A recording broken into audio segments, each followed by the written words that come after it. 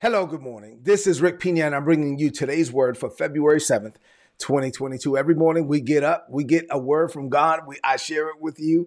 You get to receive that word, internalize it, apply it to your life. I share it with you in a way that you can apply, right? And so this is today's word, and I always seek to turn the corner from information to application. Your learning has to turn into living, and God graces me to be able to teach his word in a way that people can see and hear and understand. And so listen, I'm ready for the word this morning. We've been learning life lessons from the life of Jesus. I trust that you are as well. I want you to open up your heart to receive.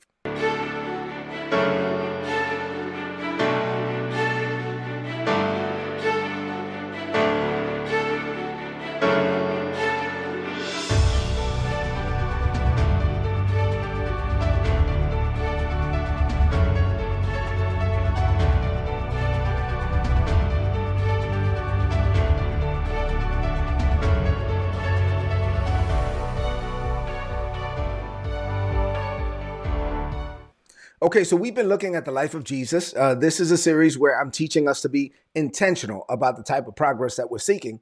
But this is Life Lessons from the Life of Jesus, part 21. If you missed the previous messages, they're all online and they're all for free. So please tap into that so you could be blessed by the word of God. It's not about me. It's all about him. So we've been looking at 6 things to start the year. The Lord told me to teach through these 6 things. I'm still at number 1. Praying and discerning. But I'm going to get through all of these things. It's going to take me months, and I'm okay with that. I'm not in a hurry. I'm not on a timeline. And so as we get through all of this, I believe that this year, 2022, at the end of it, we will be incrementally closer to God's overall expected end for our lives. So let's continue where we are in the story of Jesus and life lessons from Jesus from the gospel according to St. John. We studied so far in this series John 5, 6, 8, 12, 14, 15, and 16. Today we cross over into chapter 17. Now, I don't know about you, but I was taught as a child that the Lord's Prayer was the Our Father prayer, right? Like from Matthew 6, Our Father. And so, but really, my opinion, this is Rick Pina, John 17 is the Lord's Prayer because it's the prayer that the Lord prayed for us.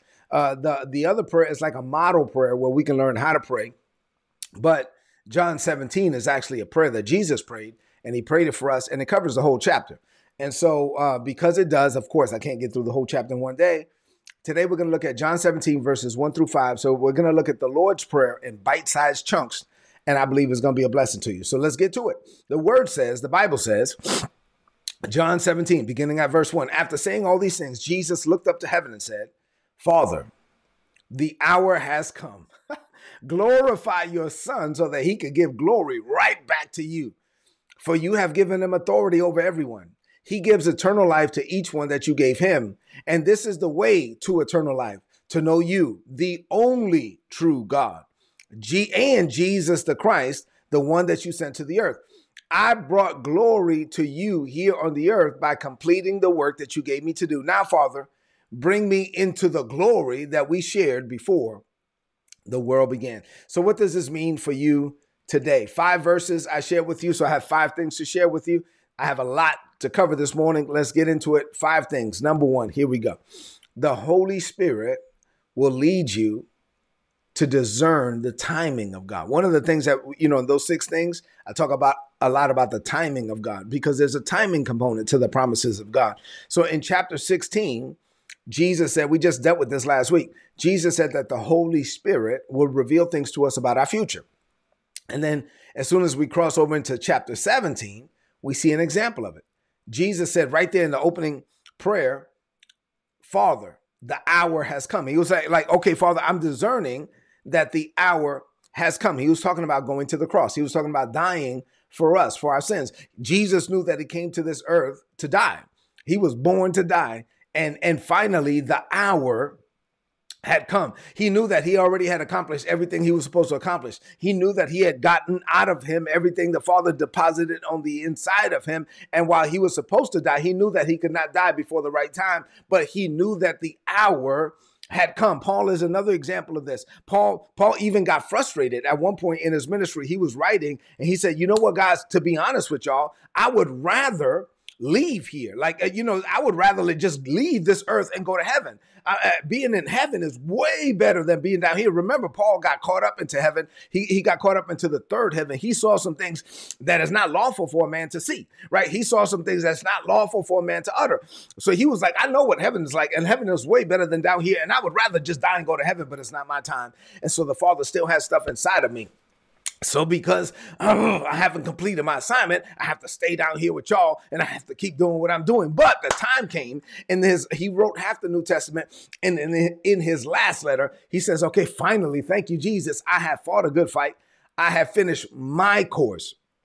I've kept the faith. Wait a minute, Paul, the gospel hasn't gone out throughout the whole world yet. No, but I finished my course. Wait a minute, Paul, there's people that are not saved yet. He said, yeah, I got you, but I finished my course. You can't say that I finished my course if you don't know what my course is. Jesus said the hour has come because he knew what his course was and he knew the timing of God. Paul knew what his course was and he knew the timing of God. When you walk with God and allow God to walk with you and you just learn to discern the voice of the Holy Spirit, you will be able to discern the timing of God. And there's a timing component to the promises of God. The right thing at the wrong time becomes the wrong thing. So you have to learn how to discern not just the what God said, but when is going to happen. If God told you the what, but he didn't tell you the when, then you're going to have to wait. You have to add patience to your faith. But there's going to come a time, there's going to come a moment.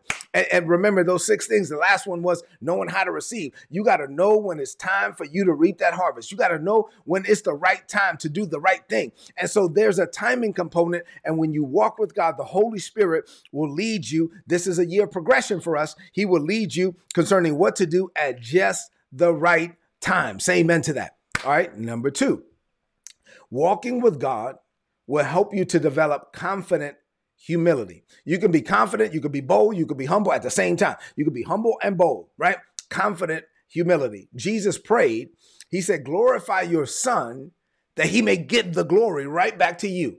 For you have given him authority over everyone. He's like, glorify me that I may glorify thee. This is confident humility. Jesus knew who he was. He knew what he was called to do. So he had no problem acknowledging the grace and the anointing for his assignment. He was like, listen, I know who I am. I know what I'm called to do. He embraced the grace for his assignment. And when you, in like manner, you and I, when you know who you are, when you know what you're called to do, you can wholeheartedly connect with your divine assignment, with your divine purpose. And once you do, you can be completely humble and bold at the same time. Let me explain. It takes humility and boldness to embrace the grace for your assignment. Why? Because it takes humility for you to acknowledge the fact that, man, God called me to do something that I can't do without him. Right? So at first you're like, man, it's a sobering thing. Like it's a humbling thing to know that God called you to do something, but honestly, you can't do it without God. So when God calls you to do something, he's not checking your bank account. He's not checking your budget. He's checking your faith. And so he's like, no, I'm calling you to do something that you can't do, but I need you to believe for it. I don't need you to perform for it. And so it's humbling to know that God has called me to something that is beyond me. But then it's going to take boldness for you to accept it. It's going to take courage for you to exercise the faith to operate on a level that exceeds your power, your ability, your strength. It takes courage to be able to actually exercise in faith, launch out. Faith is something you say. Faith is something you do. Faith is a seed that you sow based on something God revealed. And when it's going to take courage, it's going to take faith for you to attempt it, right? Because you know that in your own, you can't do it. You get out there where you're like, okay, Father, I'm going to do this, but please, God, please don't let me look stupid. I'm out here. I did what you told me to do. I'm out here at the risk of looking foolish. So it takes humility and it takes courage and boldness at the same time. So when you put this all together, you have someone who is, number 1, humble enough to know that I can't do it without God. Number 2, crazy enough to believe that God can do it through me. And number 3, somebody that's willing to embrace the grace to become who it is that he or she is called to be. I hope that's you, because that's definitely me. When you get to this point, you could pray this prayer like Jesus prayed. Father, glorify me that I may glorify thee. So I'm asking you humbly for you to glorify, make my name great. But the only reason why I'm asking you to do it is so that I can make your name great. Say amen to that. All right. Number 3, there is only one way to eternal life. Let me say that again. Let me slow down for the people in the back. there is only one way to eternal life. Jesus prayed, and this is the way to have eternal life, to know you, the only true God, and Jesus Christ, the one you sent to the earth. Now, listen, I know it's 2022.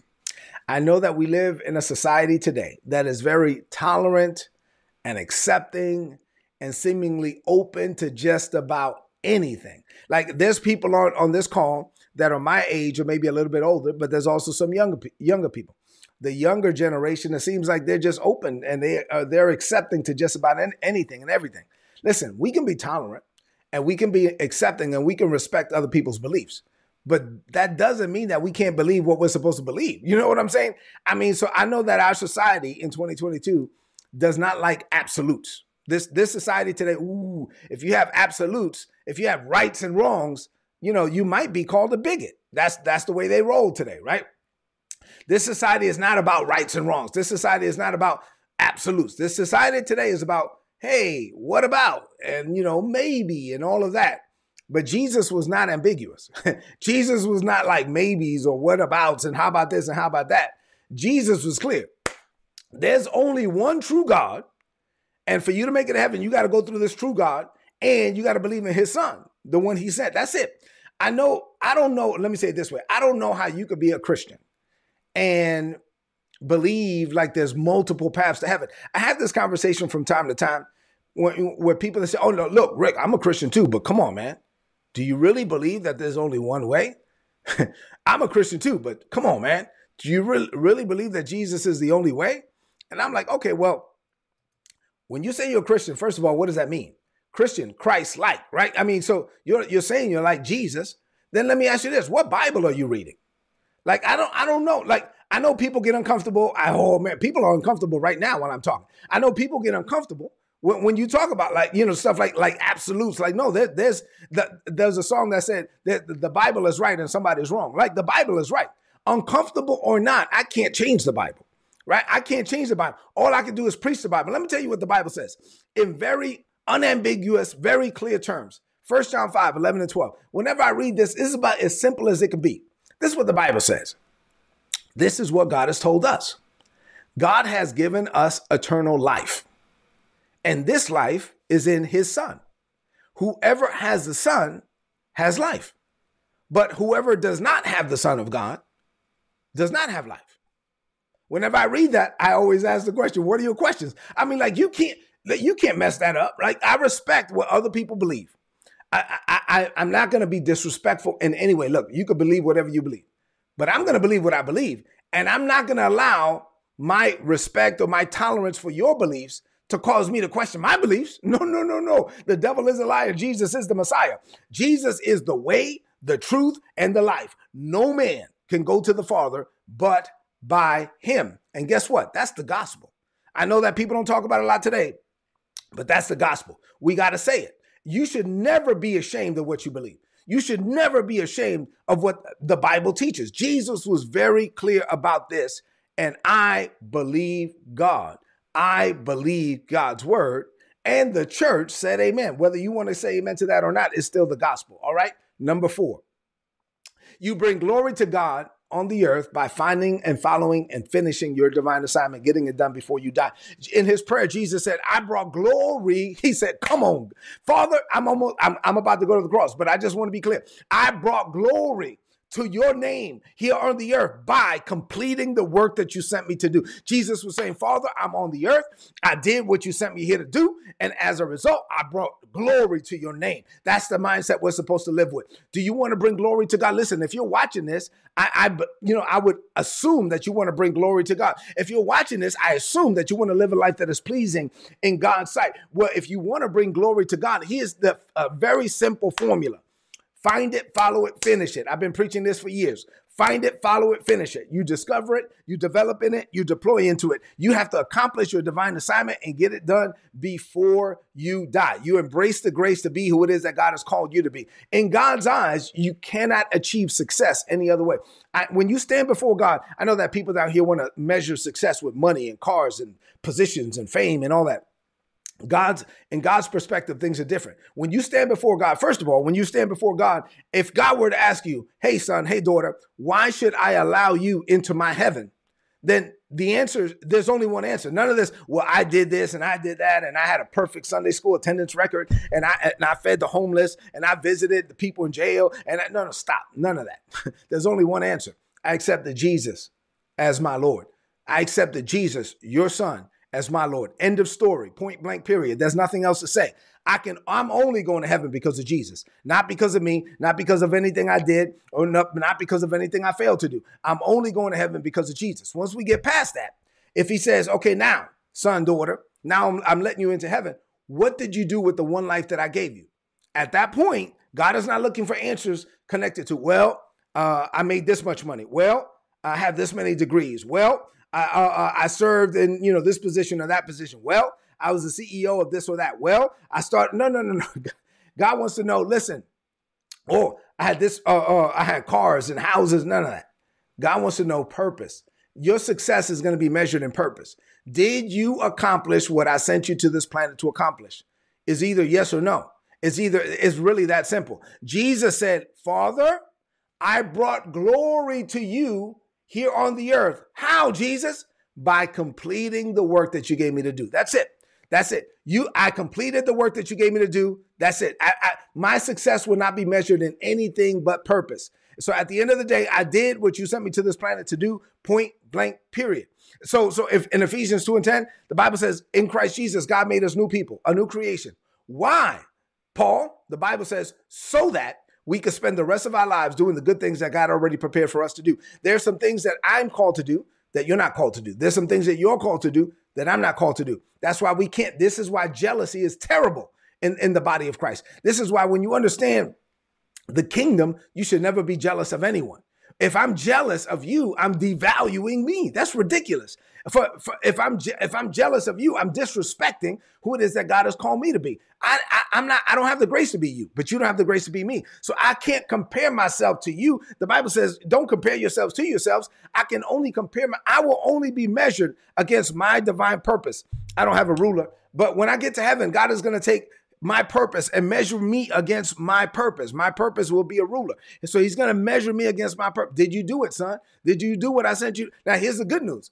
God is not going to judge you against my ruler, right? Because my purpose is for me. Your purpose is for you. And God is not going to judge you or me against your ruler. So when I get to heaven, he's not going to say, well, your brother did this. Your cousin did that. No, God is going to say, what did I send you to do? And you got to know what God sent you to do. And you got to be able to say, here I am, Father. I got out of me everything you put in me. And it really wasn't even me doing it. It was the grace of God through me. Say amen to that.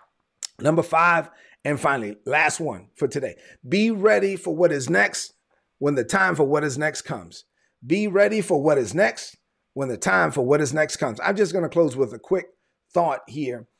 In the 5th verse, Jesus prayed. He said, now, Father, bring me into the glory that we shared before the world began. As soon as Jesus was done, like he was ready, he was at the end of his life, he was ready to go to the cross. He prayed. He was like, okay, Father, remember, I was with you before the world began. I was there. I was part of the process when we said, let there be light, and there was light, and we saw the light, and it was good. And the evening and the morning was the first day. Matter of fact, John even said that in John 1. In the beginning was the Word. The Word was with God, and the Word was God. All things that were made by him, and without him was nothing made that was made. And so Jesus was there at the beginning. And Jesus said, now that I'm coming to the end of my time on the earth, I'm ready to go back to the way it was. I'm ready to go back to heaven. I'm ready to go back to glory. I'm ready to share the glory that we had before the world began. Jesus was ready for what was next when the time for what was next came. See, you got to be ready for what is next. This is a year of progression for us. God is a God of progression and not regression. With God is always forward ever, backward never. The best is yet to come. So when you finish one task, when you accomplish one thing, you celebrate it for a moment. You take it in. Thank you, Jesus. But then get ready for the next thing. Your progress will have no limits. Proverbs 4:12 this year. Your progress will have no limits because you're walking with God. God, watch this. When you walk with God, you have the grace for the now and the next. Oh, come on now. So you have the grace for the now. I'm going to do the now. And as soon as the now is over, I'm ready for the next. Say amen to that. These are life lessons from the life of Jesus. There's so much in the life of Jesus that we can glean from. And tomorrow we're going to pick it up where we ended in John 17:5. Let's close this message out with a declaration of faith. I want you to lift up your voice and speak this over your life. Declare this over your life. Say this. Say, Father, I thank you for the example that you gave me in Christ Jesus, your son. Jesus lived the way I'm supposed to live. While he was the only perfect human, Jesus minimized his humanity and he focused solely on you, on your divine assignment and on your grace. I live the same way. I minimize me so you can maximize yourself through me. My singular focus in life is to find, follow, and finish your predetermined purpose before I die. I'm not focused on money. I'm focused on you. And you will see to it that all the money I need comes into my hands. I'm not focused on fame. I'm focused on you. And you will see to it that you can make my name great. I humble myself before you. And at the same time, I walk with divine confidence and supernatural boldness as I pursue my purpose. I respectfully ask you, Father, to glorify me, that I may glorify thee in this world. Living this way, I know greater is coming for me. I declare this by faith. In Jesus' name, amen. This is today's word, so please apply it and prosper. If you're not getting these messages and you want my notes, go to todaysword.org. You get the notes for free. There's a big red subscribe button. Click on it. Put in your email address. You're going to get all my notes in your email inbox every day for free. You should do that. Also, do me a favor as we close. Two things. Go into the chat. Leave me some comments in the chat if this message was a blessing to you. And then number two, share this message right now on your social media, on your timeline, and with your friends. I love you. God loves you more. Have an amazing Monday, and I'll see you tomorrow morning. God bless you.